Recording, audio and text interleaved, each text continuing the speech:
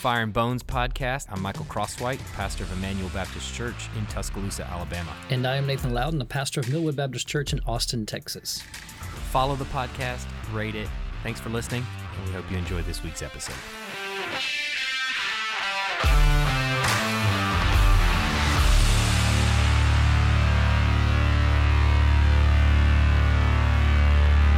So first question is, what are you preaching on in January 2024? Looks like it's probably going to be 1 Samuel. I doubt we'll be in 2 Samuel by that point. You already know, really? Yeah. I mean, at least that's the plan. I could be upset in my strategery. I didn't think you had that plan that far. Yeah, I mean, it's a loose plan. Obviously, it's Okay. not like it's not like, you know. But that will be the second book you preached at Emmanuel, Tuscaloosa. Yeah. No. So You're doing Matthew repeat right now. Yeah. Right? Redux. Matthew again. Yeah. These are the lessons that I learned and cycling back through. No, I did. So I started with Colossians when I came here. Then knew I was going to go to Matthew after that. Then finished Matthew, and now we're going through Philippians.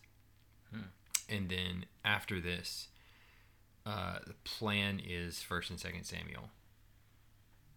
So what about you? You've been in Revelation for 18 years and preached 5 sermons, I think it was. What was it, six sermons? I'm on the other side of that spectrum. I don't know. This is the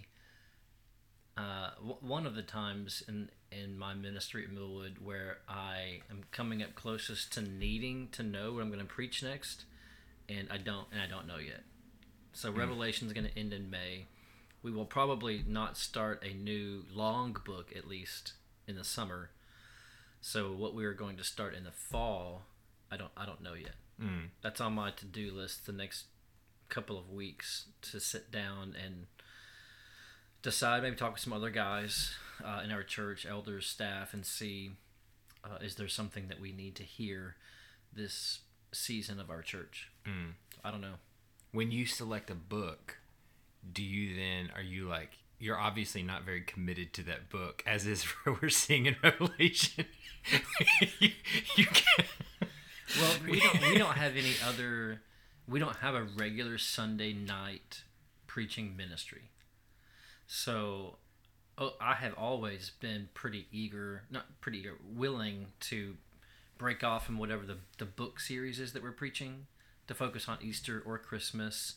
Or every January we do a church focus. We focus on something in the purpose of our church, or we focus on a subject, is what we did this year. So that can elongate sermon series, and preaching through books.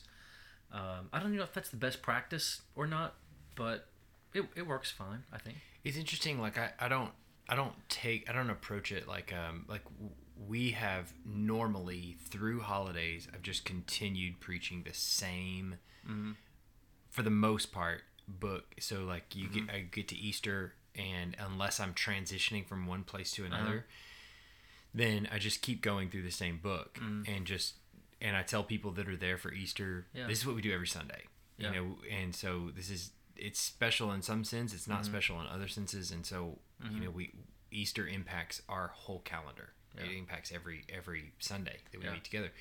And so we typically I just continue preaching through. That said, I have broken away and have preached an Easter message on the resurrection or whatever.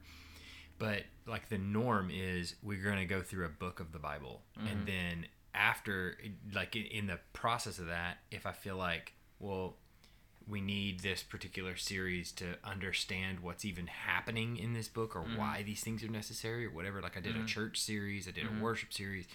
I will break away and I will do those, which can, like you say, elongate series. But normally the approach is like slow roll through passages.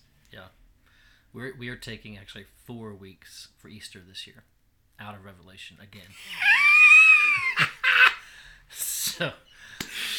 So, and There's two reasons. One is because Revelation's really hard and you don't want to have to preach it. well, we've done both over the years. Probably maybe 50-50, 60-40. We have just preached through the book that we're preaching straight through Easter. And other years we've taken off almost to have an Advent-like season, versus a more purely Lent kind of season. So, preach up to Easter, focusing on Easter and its meaning. For us also, we've done this different years, and I think it's an important year for us to do it in our church, is focus on outreach. So we're coming off the fourth wave, big wave of COVID, and more people in our church, more people in our city. We had 1 in 3 people testing positive daily going through like January, February timeframe. So, coming out of that season, going into the spring, we're having a focus for 4 weeks on Easter. We're preaching kind of alongside the book Who is Jesus by Greg Gilbert. We have tracts and books of that book, Who is Jesus by Greg Gilbert, for our members to hand out. All of those books have an insert in them with our Easter information. So we're trying to encourage evangelism. We're using the preaching. We're using the gathering. We ought to, and we do encourage this regularly, but especially with coming out of COVID, coming into Easter, that's what we're doing. So we're preaching 4 sermons, and some of that just has to do with who's going to be in town certain weeks in April, together for the gospel. There's a couple of calendar things that made us do 4 weeks of that versus like 2. So there's a lot of factors that go into those kinds of decisions, but that's kind of what we're doing in and around Easter. And then we'll come back and finish Revelation, God willing, at the end of May is the plan when that would be done. So how long? And I have full confidence that it will end in May. How long will you have been in Revelation? No. How many sermons will you have preached in Revelation by the time you're done? I think when I'm done, it's going to be around 40 or 45. I have to go back and check. Is it that many? I think so, because I started last year. Didn't it take you? Well, time-wise, we know that it could be less. I don't remember. I mean, I counted the other day. I went through your website and I counted the other day, and it was so like why don't 15, you tell me? It was like 15 sermons so far, and you were through like chapter 20, I think, or something. I mean, I did. I preached through each one of the letters one by one, and then one of them you preached twice. Some of the last sections, I've preached way bigger chunks, which I think is how the book is broken down. So naturally, yeah. So like let's say it was 30 sermons that you end up with in Revelation. How long will it have taken you to preach Revelation, like calendar-wise? So I started February 2021. And 30 sermons later, you're in May 2022 and finished? You're counting right now. Something like that, yeah. How many was it? It's going to be something close to 30, 32, I think. All right. 30, that was a quick count.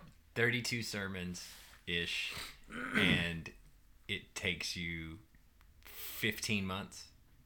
Mm-hmm. So, is there a concern? Honest question, seriously, is there a concern that like the message of Revelation gets sort of lost in the back and forth, this and that you're picking up along the way? Yeah. When we picked back up into Revelation a couple of weeks ago, I myself was like, "Oh, good grief! Yeah, we got to catch up." So I took 5 or 10 minutes on the front end of that to just rehash how Revelation works, a couple of things that we've picked up in Revelation, so that we can jump back in and see. So what do you feel like are the advantages and disadvantages to doing that? Going through a calendar year, having a book that you're kind of like is sort of your, I don't mean this in a pejorative way, but the book is your like fallback, like Revelation would become like your fallback, and then you're launching off into other things as needs arise. What are the advantages of that? What are the disadvantages of that? Yeah, I think the disadvantage is the book being seen as a whole unit, and being understood that way. I haven't been too worried about that because, especially Revelation, has demanded that I kind of keep up an ongoing. This is how this is all working, so that it makes sense. Period. Mm-hmm. So that's not too bad. The that's a probably the major backdraw. The other backdraw would be Drawback. I think drawback, whatever. Yeah, reverse flow. So the another one might be that our church develops the understanding that God's word isn't always sufficient and providentially in time. That I'm just kind of picking and choosing. Well, we need revelation now, but now we don't need it. Now we do need it. And there's that kind of understanding of Scripture and preaching. Mm-hmm. That would be a drawback. The benefit is the pastoral aspect of this is going on in our church. We want to speak specifically to this. The break that we take in January, we take every January. If we don't use that time to switch from one book to another, it's part of our calendar every year in January to preach on our church focus. Right. So that's a natural break in itself that teaches the centrality of we're always doing the same thing every year. We always come back to our church purpose. That's normal. So that doesn't feel like I just felt like we should talk about marriage this week because I felt like it. Even the breaks are intentional. A break for summer, a break for January for church purpose, a break for Easter or Christmas. These are natural breaks and rhythms that are walking along with our church calendar that we decide, or what's going on in our lives. So it provides an opportunity to be pastoral to our church about what we're talking about, to be a little bit more responsive to our congregation, what I'm hearing is going on, what I'm feeling is going on, in either choice of preaching or how I preach a passage. So there's those kinds of pluses to it, but it's kind of a dance. I don't know that I've always been happy with how I've decided to do that. So is there ever a point where you feel like, or what is the point when a pastor in preaching that way, where you've got the book that you kind of fall back on, then the sermon series that you jump off on, where that becomes just a topical approach to Sunday morning? Like, I think Spurgeon is notorious for having, couldn't quote him, but having said something to the effect of, deciding what to preach, on a week in, week out basis through prayer and, meditation. Yeah, he talks about in like his that. lecture to his students. He says to kind of get down in the Bible, and you read and pray and you study until you get. I think his illustration is till you get hooked by something, and it won't let go of you. Yeah. And then that's what you preach that week. Yeah. And this is the Prince of Preachers. Sure. I mean, he was not known for preaching through books. Right. Or series. Yeah. So maybe we're all doing it wrong. Well, yeah, that's kind of the question, right? Is like, are we all doing it wrong? Because, we have probably in maybe more Reformed circles, but in a lot of circles, I think the pattern has been, or the emphasis has been, take a book, work through it. That's your goal as a preacher. And then, the sermon series, the topical is sporadic. It doesn't need to be, I think some pastors have put it, the regular diet of the church. Yeah. And I think most have argued here recently that should be the MO of a pastor. A certain camp of, I think the MO most often today is like series with a logo. Oh, sure, yeah. Series with 6 weeks on this, 4 weeks on this. There's an idea that, how many sermons did you preach, Matthew? How long? It was 134 sermons, and it took probably like 3 years, 3.5 years, maybe 4 years. So probably. Yeah, you just lost most people like the 6th week, right? Is that what happened at your church? What do you mean? Did you just lose people, or did people track and follow along?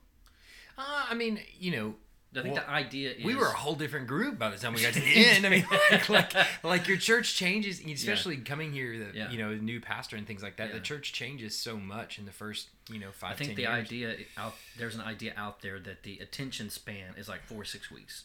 Right, I'm coming for this, and then I need something else to get me back the next 4 or 6 weeks, and then I need another topic that's relevant to my life to get me back to church for the next 2 or 3 weeks, And so I'm constantly in these series that are kind of keeping me going, and that in itself, and I hear it as a caution to myself, is an undermining of just the regular sufficiency of Scripture. Right. And I think some of the benefits for preaching through the whole, and we've talked a lot about this in Revelation. The benefit for preaching through a book of the Bible is you preach the whole counsel of God's word. Right. So Paul tells the church in Ephesus, Acts 20, he's leaving. He said, "There's no blood on my hands because I preached the whole counsel of God's word."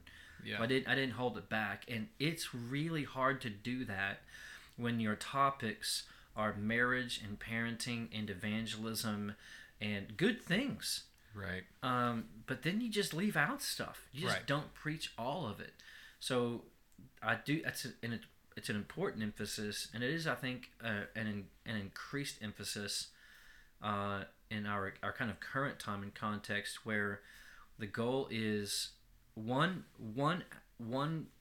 practical outworking of the sufficiency of Scripture, an outworking of the inerrancy of all Scripture, the inspiration of all Scripture, is to preach all of Scripture. Yeah. So when you go to work on your calendar, my calendar for the year isn't always 52 weeks of a book. Yeah. So I've got series. Well, this year we may or may not do Easter, but the regular diet is, what book are we going to do next? Yeah. As I'm thinking about what's after Revelation, I'm not thinking first, what series do we need? How are we doing? What's the weak spot in our church? And let me do a diagnosis, and then I'll go to Scripture and pick some things that I think would be helpful to do that. The MO is, what book is next? Right. Now there's some pastoral aspects to that. Maybe we need to go through the Psalms and increase our praise and affection and worship for a season. Maybe we ought to be going through Isaiah to understand the prophetic meaning of Christ and the people of Israel. Ezekiel, we need to know what it means to know the Lord and have a high regard for His glory. But it's mostly, what book am I going to preach next for the sake of the church? And we tend to go flop back Old Testament, New Testament. So we've been in Revelation, pretty certain whatever we do next is going to be Old Testament. Yeah. That's, I think, been the biggest concern for me is like when we come in, my one of the reasons going to 1st and 2nd Samuel is not only because it's fresh on my mind, I've done some work in it, but also because we've been in the New Testament since I've been here. Yeah. We've been in the Old Testament on Wednesday nights. We've been doing some Old Testament work, but one thing that I fear I'm communicating is, here, these 27 books are really important. These 39 are not as important.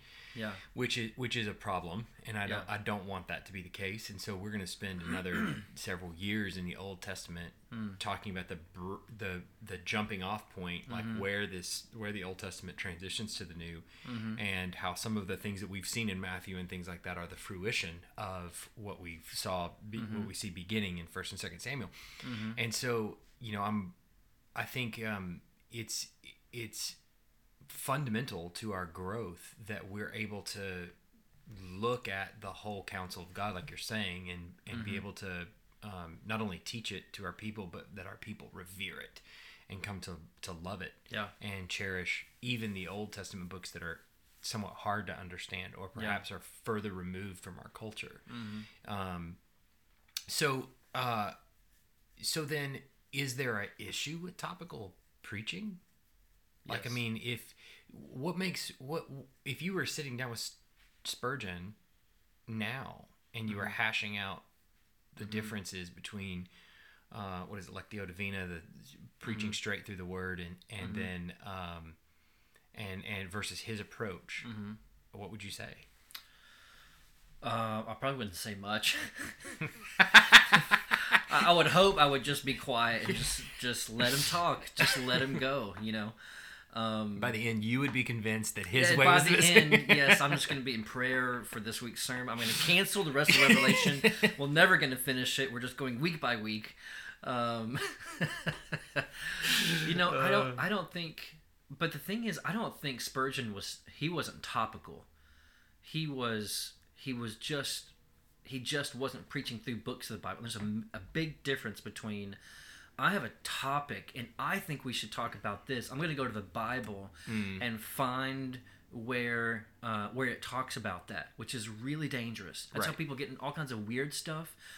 You start reading the Bible like Mormons read the Bible when you do that. Right. Spurgeon was reading through Scripture, studying Scripture. I mean, one practice that he had was, for some time, was to read, if I remember, could have been someone else, read Scripture, the same passage every single day, and meditate on that every single day. And at the end of the week, if he felt like I have kind of wrung out this sponge, then he would do another passage the next week. And if not, he would do the same passage for another week. Yeah. So he's in the Word, trying to get the Word to tell him what to preach, and he's praying in the Holy Spirit, asking to see what in the Word should I be preaching this week as he's studying the Word. And in fairness to him, very different. To his credit, I should say, the sermon then is an overflow of his own work in the Word. Yeah, his own study, his own love for the Word, really. Yeah. Yeah. So even it starts with the Word rather than kind of my perceived need out there, or even what I felt like the Holy Spirit was leading me to say, and then I'm starting from scratch. I don't know. I've got Genesis to Revelation here. I feel like I'm supposed to be, talking about faith. So where do I go? Well, I go to David and Goliath, and I talk about David's faith, and then now we're jumping in, and we're missing points of passages, right? Because we started from outside, we come in rather than the text telling us what it says, right? So if the David and Goliath story isn't really about David's faith, right, then in the immediate way that you think it might be, right? David had faith, so should you. Yeah, conquer your giants, right? That kind of thing. Yep. Those sermons are still being preached. I heard one 2 weeks ago. Yeah. So if the danger then in topical preaching is that you end up selecting passages that don't mean that thing. Yeah. I remember hearing a sermon on procrastination out of Paul's trial with Agrippa, how Agrippa put things off day to day. Yeah. And that was the prohibition against procrastination. Yeah. And that's definitively not what Luke is writing that about. Yeah. And it seems pretty obvious that Paul refuses to pay a bribe. Yeah. And the Jews did pay a bribe. Paul remains innocent under trial while the Jews are very guilty. And so you end up preaching the meaning of a passage because you wanted it to mean that, and it's a good illustration. Yeah. But that's just it, right? The Bible then becomes an illustration for your text, for whatever it is that you're wanting to say. Yeah.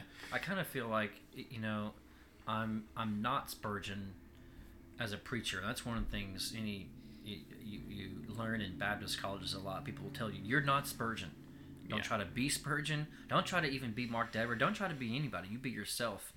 And for me, I have felt like preaching through books of the Bible is like preaching with training wheels. It's like put the guardrails down on the bowling lane so that I can have a better chance at getting a strike. It actually serves me as a pastor, and then ends up serving our church because we're really close to the meaning, the contextual meaning of the text every single week. And so it's because I don't want to trust myself, and I don't want to just kind of open up the Bible, flip to a page, and see what happens today. It's for those purposes that I'm preaching through the books of the Bible. It's like a guard. It keeps me into understanding the Scripture and preaching the Scripture in terms of what it's actually saying, what Paul actually meant by his letter. So it's actually it's weird. It's just prideful to say, but it's an admittance of weakness. It's an admittance of helplessness. Yeah. It's an admittance that I would be very tempted to get excited about points in the passage that aren't even there. Yeah. Like I would do that, right? It's not that I'm the faithful one and other people preach topical. It's like, no, I would jump to conclusions so easily in passages out of my own excitement, my own carelessness, my not having much time this week. Right. So it's a guard for me. And then once I get to, let's say I get to Revelation 17 last week, I don't sit down this week for the first time to read Revelation 17, study the context of Revelation 17, so that I can try to figure out what in the world Revelation 17 is even saying, so then I can form a sermon so I can go preach it. Now, I've been studying Revelation 17 and its context, in a sense, for a year. Yeah. So when I wake up and I go... And time before that, too. And the sermon before that, which is the text before. So, using Yosemite Trust, you're always looking at passages before and after your passage to relate them. So I've already looked at it to some degree. So I just significantly increased my chances that I am getting closer, as close as possible, to saying what it says about the things it says it's talking about, rather than just kind of thinking, well, this seems to be what it's talking about this week, and then I kind of write my own sermon. Right. And it's wonderfully freeing. Yeah. Right? Like if you're a 5-year-old and you're bowling and they put the guardrails down, you're really thankful. Yeah. It's really good for you. The game actually becomes fun. Yes. So it's such a help, and I feel that when I'm preaching my quote unquote topical sermons, it's much harder. Yeah. Oh, it's much harder. So like for Who is Jesus, the 4 weeks of and during Easter, before and during Easter, we've got 4 questions that we're going to be answered each week in coordination with the book that we're handing out. So, this trying to help create a culture of being intentional about evangelism and all these things. But I know that's going to be harder. Yeah. Much harder to prepare a sermon because it will feel like I will not as immediately and as easily feel close to whatever text I'm preaching. It's going to take more work to make sure that I do that. Yeah. I think through the book of Matthew, it took us for probably about 4 years total. We broke for a couple of sermon series and things like that. But the thing that I found, I know me, if I took Spurgeon's approach to preparing a sermon, I know that I would sit down on Monday and I would begin reading, and the whole thing, in my mind, it wouldn't be reading for my own edification.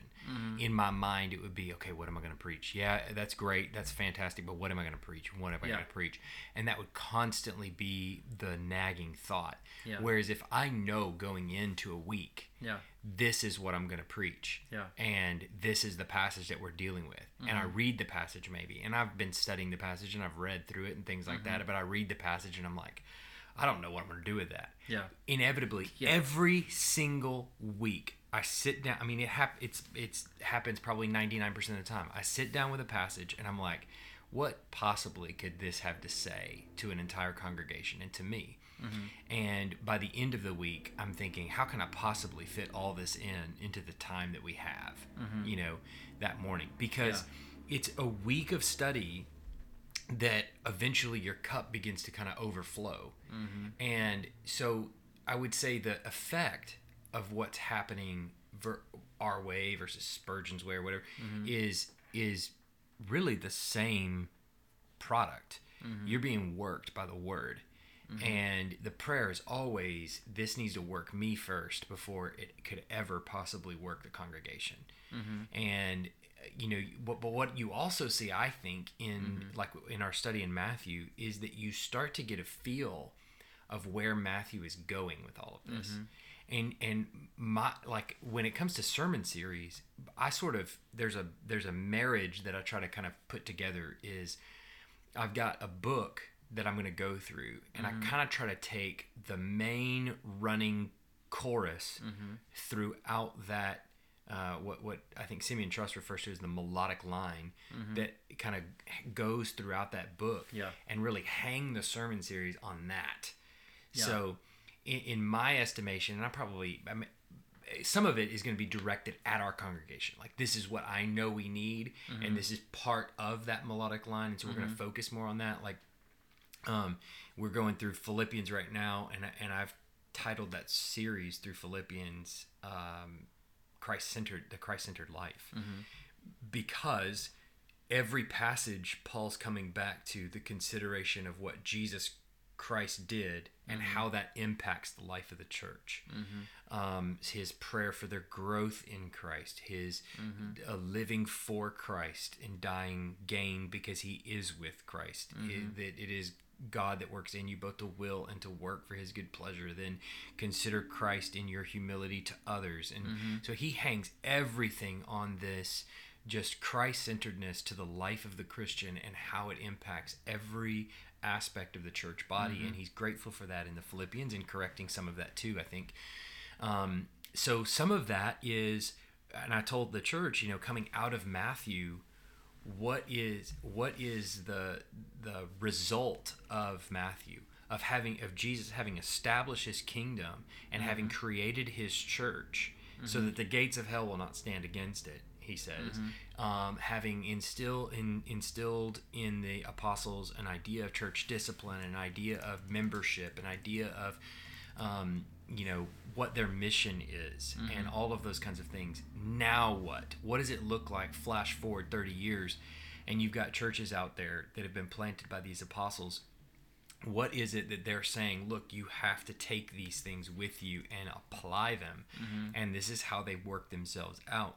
And so that's kind of the approach for us has been like, how do we get here? How do we get to this place, and what kind of people do we actually have to be in light of the Gospel of Matthew? So I think for us, there's an effect of like what a lot of pastors use those sermon series for, but the what I would say is all of that can be driven by the Word. The Word will drive that. Yeah. I mean, it's not as though the book of Matthew or Philippians or even 1st and 2nd Samuel doesn't apply to church membership. Or that it's not going to have something to say about, salvation by grace alone, through faith alone, in Christ alone. I mean, Mark Dever has been known to say you can find church membership in every chapter in the Bible. Well, of course. Yeah. So, of course, if anyone could, he could find it. Yeah. If it's there. But yeah, I think as you talked about that, it just made me realize too, when we've talked different building blocks over the years about Bible study and meditation. Building blocks being our Sunday school version of education. That's the same thing. So so when you think about Scripture and it talks to us, I mean, the first thing Psalms tells us to do in regards to the Word of God is that the man who is blessed meditates on the Word day and night. And we talk a lot about the idea that Scripture having its effect on us isn't just an information transfer. Right. It isn't just, I need 4 weeks on this. I need 4 YouTube sessions. I need 4 counseling sessions. I need 6 weeks on this to get the information, and then I'll go do it. And then we'll move on to the next topic. Yeah. Which is basically every marriage sermon series I've ever heard. Yes, has been that.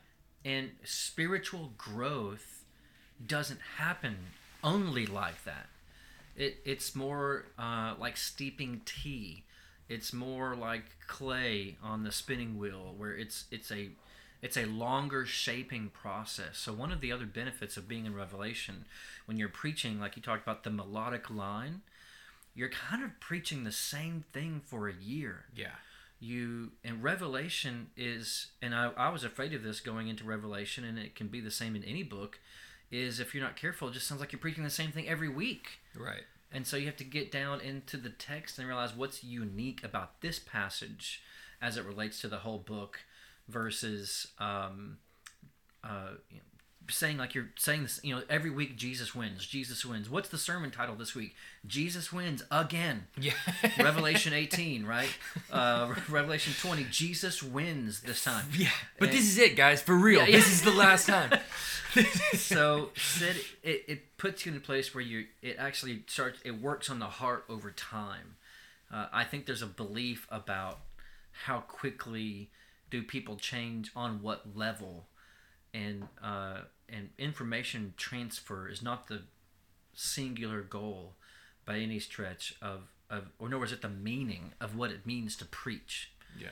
Preaching is not, by definition, me giving you some information this week. It's heart work. It's transformation. It's appetite changes, right? It's taste changing over time. Like if you but that's the whole premise of Christianity. It is information.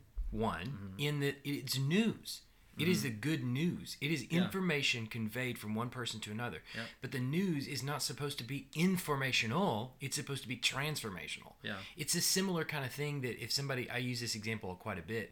If you're sitting on your couch and somebody comes into your house and says your yard is on fire, what happens because of that news? It transforms you from sitting on the couch to running and grabbing a fire extinguisher or a water hose or whatever and putting out the fire.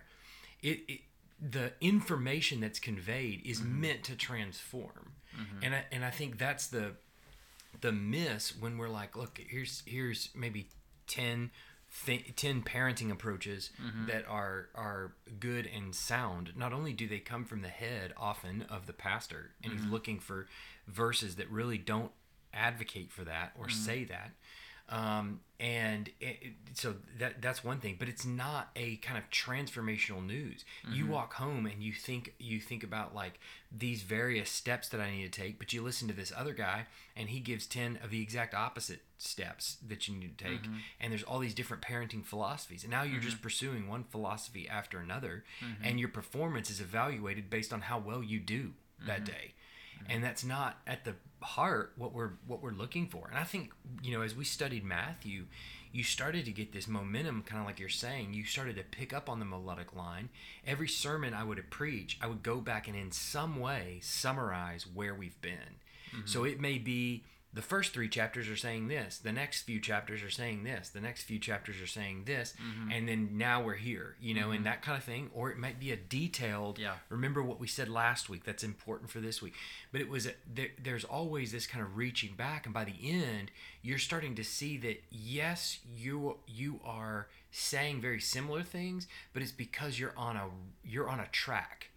And Matthew is actually taking you somewhere. He has an end goal in mind. And I think that's incredibly important to understand, and obviously that's, I think, every book. I'm using Matthew because I'm most familiar with it. But I mean, you can see pretty clearly in the middle of that book where Peter makes his confession, "You are the Christ, the Son of the living God." And Jesus says, "It's not flesh and blood that's revealed this, but my Father in heaven." That is a pivotal moment in the book. Everything changes after that. Yeah. It is, and he even says, he starts to disclose himself more freely after Peter makes that confession. Yeah. He starts to give to them the keys of the kingdom. He starts to explain to them the way the church is going to function and all this kind of stuff. Yeah. And so you start to realize that, like, okay, every sermon has been a lot of the same things, but it has progressed me one. What are those wooden slats in the track? It's your one little wooden slat closer. To the end, and it's incremental increases all the way to the end. Yeah, and so you end up preaching the book as a whole every week. Yeah. In the sense that you're preaching what we refer to the melodic line, the thing about this, so you've got like Matthew, Mark, Luke, and John. They're not just copies of each other. Right. They're all, it's a wonderful kind of tapestry of different versions of the same story that say different things. And it doesn't mean they disagree. It means they're, different brushstrokes on the same painting, something like that. But that interpretation of preaching through the whole book means you don't just, if you can't say how your passage gets to Matthew 16 or gets back to Matthew 16, or as I'm preaching this week here, gets to Ephesians 1 or goes back to Ephesians 4 verse 1, the calling to which you've been called, then we don't fully understand the point of that passage, because it's connected to the whole point of the whole letter. I think one example, we should put this on the schedule to talk about, and I think you've taught about deacons recently at your church on Wednesday nights, And Acts 6 is kind of the first deacon passage in the New Testament. And I think that's a good example. In my own mind, I'm working this out, some of my own thinking over time, of how we misuse passages like Acts 6 about deacons. And we think, hey, there's deacons. So where do we, let's word search deacons. We find the word deacon in Acts 6, and we turn it into, the manual for deacons forever. Mm-hmm. And I think those things are there. But the larger point of deacons in Acts 6 is not necessarily this is how Paul never says, or Luke never says, this is how all deacons should be found, informed, and tasked forever. Yeah, it's notably absent. Rather, there's a big problem. The word has to go on. The Spirit-empowered, unstoppable word, Acts 1:8, has to go on. And one of the things the church is going to find as an opposition is not just the government, it's not just the religious parties, but our own need to have ministers dedicated to the word only. And that's what Acts 6 is about. So it significantly changes the way we understand what is described and what is prescribed in the book of Acts 6. And those are things that you don't pick up if you don't read Acts 6 with Acts 1:8 in mind. Well, and it's you don't preach the whole book. You lose it. And it's clearly in Acts 6 there, you've seen this great momentum of the first hill of the roller coaster just drop. Yeah. And they have seen thousands come to faith, and then they get bogged down in 6 in the good. Mm-hmm. It's good to feed widows. That's the flow of their ministry. They've been preaching this gospel, and people have been impacted by it, and the members of their church want to feed the widows, the neglected widows. And so that's good.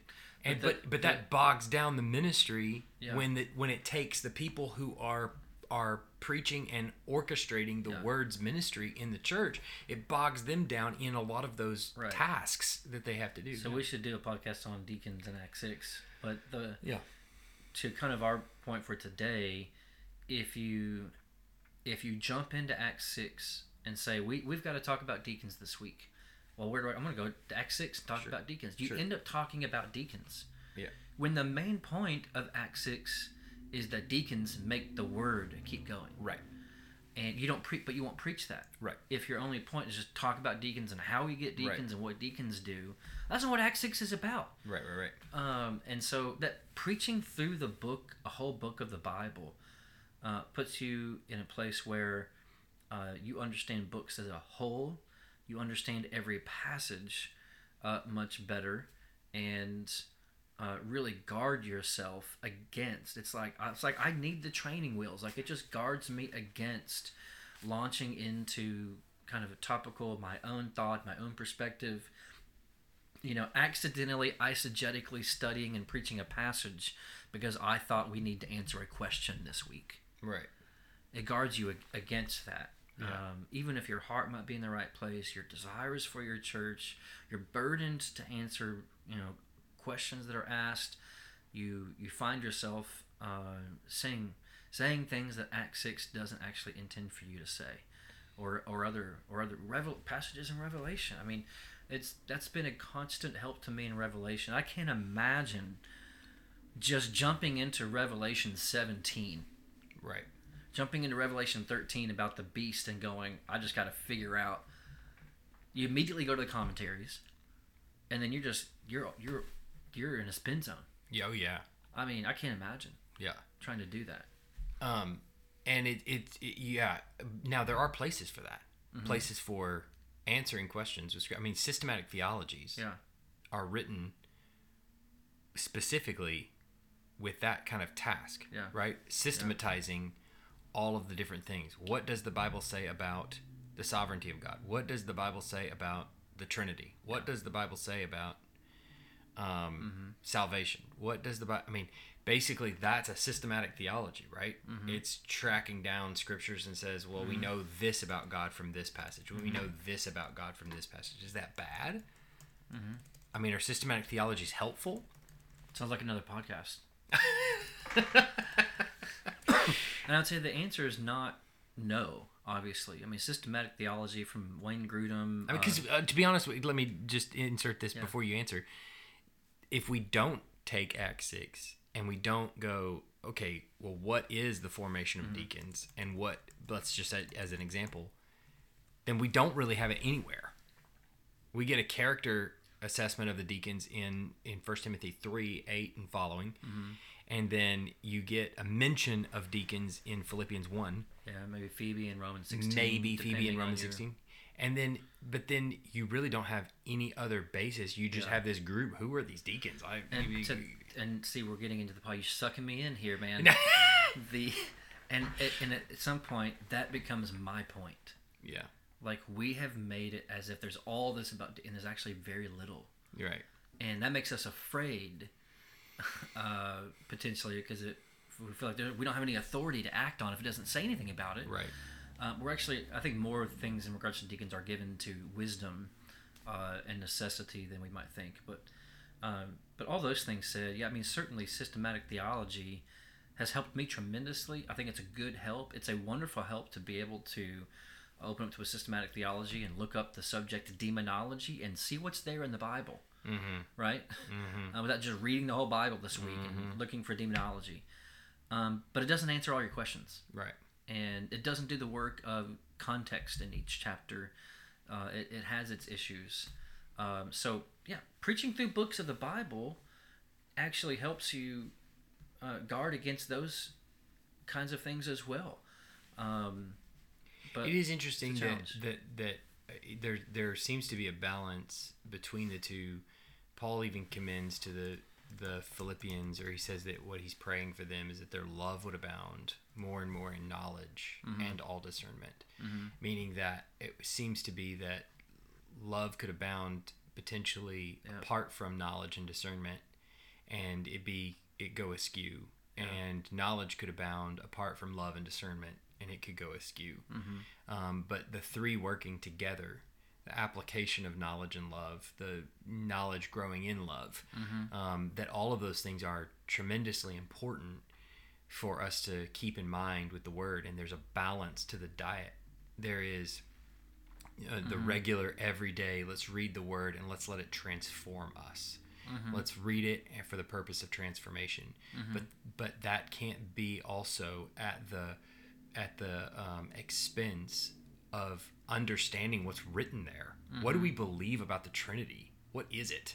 You know, what do we say about it? What can we actually say about it? Can we actually understand this at all? You know, those kinds of things. Those are not bad questions, and they should be talked about, and they should be uncovered. And I think it, you know, on my own, this may be a little bit off topic too, but one of my own pet peeves maybe, or things that just drives me nuts about the church sometimes, is that we don't have an avenue often where people can really just ask questions that are like really hard, and you know, that we kind of just sort of open ourselves up to ask a really hard question that I may not know the answer to, and let's see what the Word says, and then let's think about it some more, and maybe I have to come back next week or whatever. But you're so much more humble than me. I just tend to think I could answer any question. I've been humiliated multiple times. I'm trying to learn, but yeah. I mean, you know, I think, well, but you know, I think to your point here, that a lot of questions that people have are not new questions, right? And like the part of what, you know, us being pastors, we've sort of, most of our lives have been dedicated to this, and a lot of the questions that people have, we've asked. So here's something I would say too. I don't know if you're going somewhere. I'm going to cut you off from your point, but I'm going nowhere. I'm going nowhere. Here's what I found. When you preach through books of the Bible, you find that often the Bible is answering questions we didn't even know we should be asking. Yeah. Of course. I got plenty of questions about marriage and the end times and all these things, but then the Bible raises up and it holds up these things as way more important than the question I was going to ask. Yeah.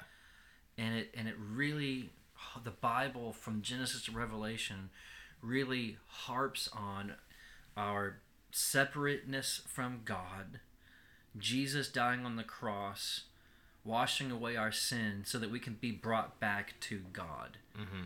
Like, it holds that up higher than all of our other questions and concerns. But I think, too, like, a lot of our interpersonal issues, a lot of our the issues that we have, like, man, I really want, we've been using marriage as an example. I really want to improve my marriage. Yeah. And what you find, the way that the New Testament, or the way the Bible addresses that, you come to Matthew 6, where he says, put the values of the kingdom of heaven above all things, and all these things will be added to you. And then you get to him dealing with forgiveness. You forgive others as I have forgiven you. He says that in the Lord's Prayer, and then he comes back to it after the Lord's Prayer. Yep. If you don't forgive others, your sins won't be forgiven you. You get to 18, where he deals with the parable at the very end. I think it's 21 to 35, where he deals with the person, the parable of the person being forgiven this massive debt and then turning around and not forgiving the others. So the way Matthew addresses, your marriage or any other interpersonal relationship is build it on grace. You have been given this massive amount of grace from the Lord in forgiveness of sin. Turn and forgive others equally. And that is your task as a Christian, to put the values of the kingdom of heaven above everything else. And part of what that means is you're going to you have been forgiven much, so you're going to forgive much. And does that radically transform your marriage? When you look at the person across from you and say, I can't really hold you responsible for your sins, and nor you me. Because we're sinners, forgiven by God this immense amount. And so what you find, and that's just an example, but what you find is that the way that the book itself is addressing all those things is actually in a being heavenly minded. It's like encouraging you to take your mind to Christ, and that being the transformation to the marriages or the whatever other sermon series might be created out there, or might need to be created. The Bible's way of addressing those is much different and much more permanent. Yeah. And what you find too, like you find you're preaching through Proverbs, and you talk about finances, or you're preaching through Colossians and you're talking about forgiveness. You all these things apply to marriage. Yeah. I mean, the whole Bible applies to marriage, right? David's life applies to marriage. So it's not like there's the parenting passages. You're right. And there's the marriage passages, and there's the government passages. That the Bible doesn't work like that. So I've found often where I'm working through what are my applications going to be this week, and I find out this thing that's in Revelation really helps parents deal with this thing that's going on in the culture. But I would have never thought, where am I going to find some good tips for our parents for parenting this week? Turn to Revelation 18. Revelation 13 is the first thing that comes to mind. No, not. Here's the beast. Not at all. But it turns out to be that as you go through it, it actually does apply that way. I've got single men and women in our church. What's the passage for singleness? I mean, it's just it's right. Every week, right? And sometimes but people would go to Paul's not only recognition but I wish encouragement. everyone was single. 1 Corinthians 7, stuff like that. Just really, which stinks if you're single. Yeah. You get boiled down to 1 Corinthians 7 or something like that. When the whole Bible has a lot to say to so many situations. The more I talk about it today, and the more I've preached that way over the years, the more preaching through a Bible, it so often gets thought first. Maybe I say so often, like I talk about it all the time, but I think on your first reaction would be, that sounds so constraining. Yeah. And you're even constraining the Holy Spirit because you've just determined your preaching calendar for the next year. So I think I could not disagree more that it's actually so freeing. Yeah. To talk about because you don't have to come up with church graphics. Yeah. And it's clever every titles. 4 weeks. Yeah. Yeah, I don't There's have to nothing do that a makes new me alliteration every week. There's nothing that makes me more nervous than coming up with a sermon series. I'll just tell you that right now. Like, I mean, I am just not that creative. Oh yeah, but it's like you're really free to talk about all of it. Yeah. And the other thing is this: what if you show up one day and go, just a random Sunday, and you're going to talk about tithing this week, and everyone goes, "Oh my gosh! Well, the pastor has a chip on his shoulder after that last budget report." Yeah. Oh, we're talking about marriage. That's because he was talking to this couple about marriage last week, and now he's going to preach to the whole church about it. Oh, he's preaching about judgment because Russia invaded. Yeah. No, I'm already preaching through Revelation, so I've got some connections to maybe global events. No one gets to say or have the opportunity to say, "Wow, the pastor just really wanted to preach that he just picked it because he had something to say this week and he couldn't say it in a members meeting or to someone personally." Well, and why would you ever teach on divorce? Yeah. If because honestly, who wants to pick that fight? Yeah. Well, the Bible does. Yeah. The Bible wants to address all the topics. Yeah. Nothing is off the table. Right. And so if the Bible sets the agenda, then I'm free to say, look, this is obviously what it says. This is not me coming to the table saying, I'm here to discuss this particular thing today. Yeah. Tithing or giving or whatever it is, or whatever may be the case, divorce, whatever this case is, singleness. It's the Bible setting the agenda. Yeah. And it puts the pastor under the word too. Right. That I'm not above it, wielding it like it's a sword. Yeah. I'm being pierced by it. Yeah. First, and I think that has to be it's my prayer week in and week out, or at least I hope it is, week in and week out. I'm obviously human, and that's not always the case, I'm sure, but week in and week out is that I want to be pierced by this first before I ever preach it to anybody else. And if people come up to me afterwards and they say that was convicting, I mean, they need to know like Praise God. Came from conviction. That it wasn't my intention, nor do I have the ability to convict you. That certainly takes a lot of the glory away from the pastor. Yeah. If there was ever any in the beginning, to talk about it all, when you're preaching through the books of the Bible, no one gets to congratulate a pastor for coming up with something. Yeah. Or for putting something together, or being clever, or good call talking about that this week, or there's none of that. It's like how the chef is back in the kitchen, right, bringing out the meal, and the pastor is just the server getting it from the kitchen to the table. Right? Yeah. We're giving you the word, and the meal itself, God's word itself, is all the glory. So the more ways that you can get yourself out of the equation so that people are loving the word. Yeah. Right? I think that's one of the pluses of preaching through Scripture is people they're knowing I'm coming every week and we're getting the word. Yeah. We're getting Matthew, we're getting Revelation, we're getting Colossians, we're getting whatever. And that's the whole agenda. There's no need for some committee to come up with some plan. Right. That's it. We're coming for the word. And if you don't want to come for that, well, you already know that's what you're getting for the next 17 weeks. Right. Or at my church, next 4 weeks until we do a series. Yeah.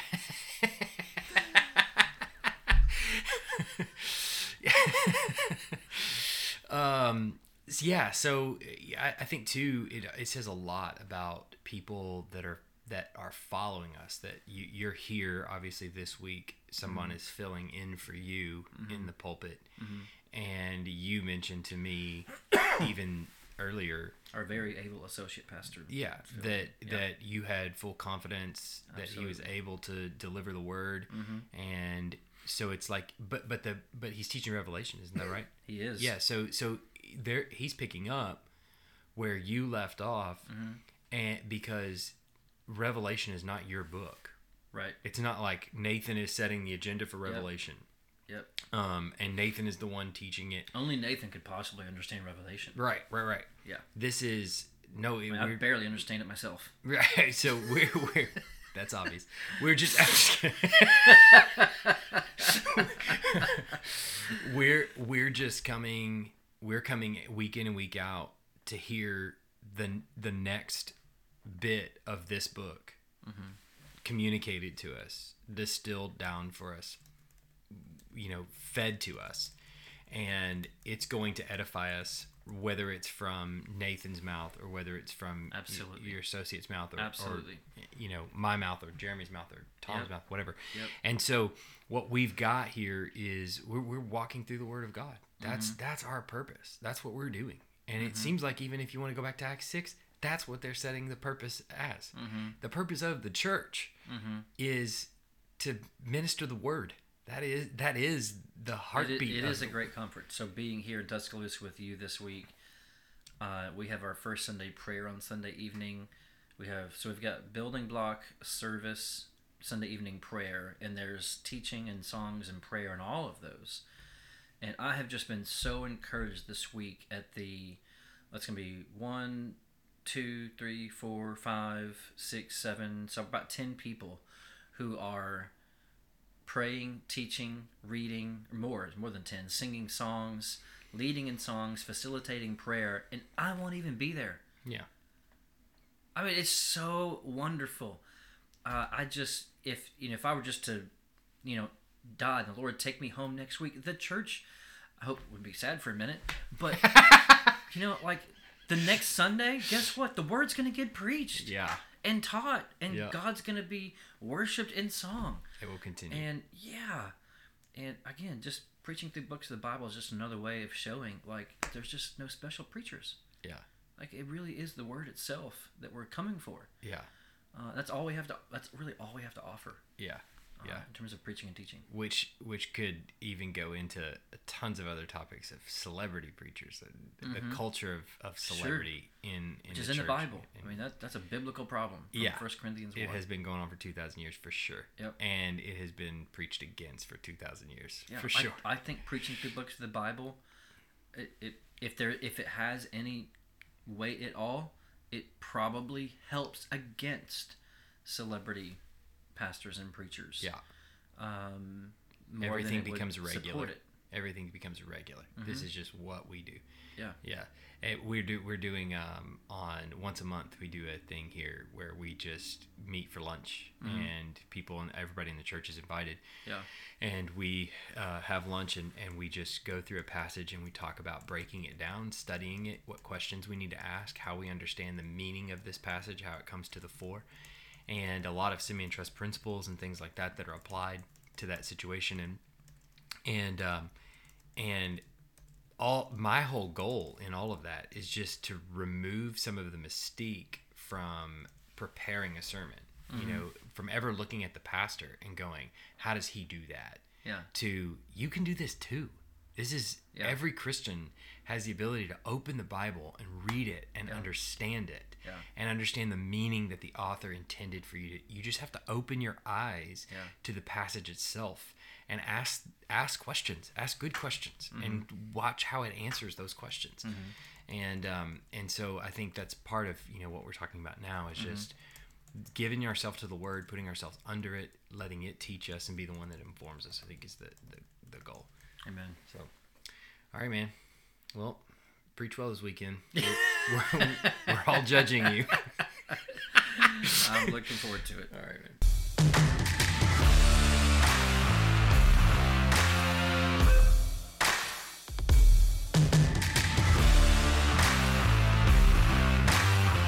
Thanks for listening to the Fire and Bones podcast. If you enjoyed this podcast, consider subscribing or following the show on your favorite listening platform so you can be notified every time a new episode is released.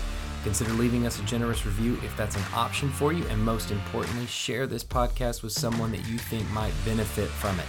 Be sure to check the show notes for any relevant links, including our contact information. Feel free to reach out to us with any questions you might have. Thanks for listening, and we'll see you next time on the Fire and Bones podcast.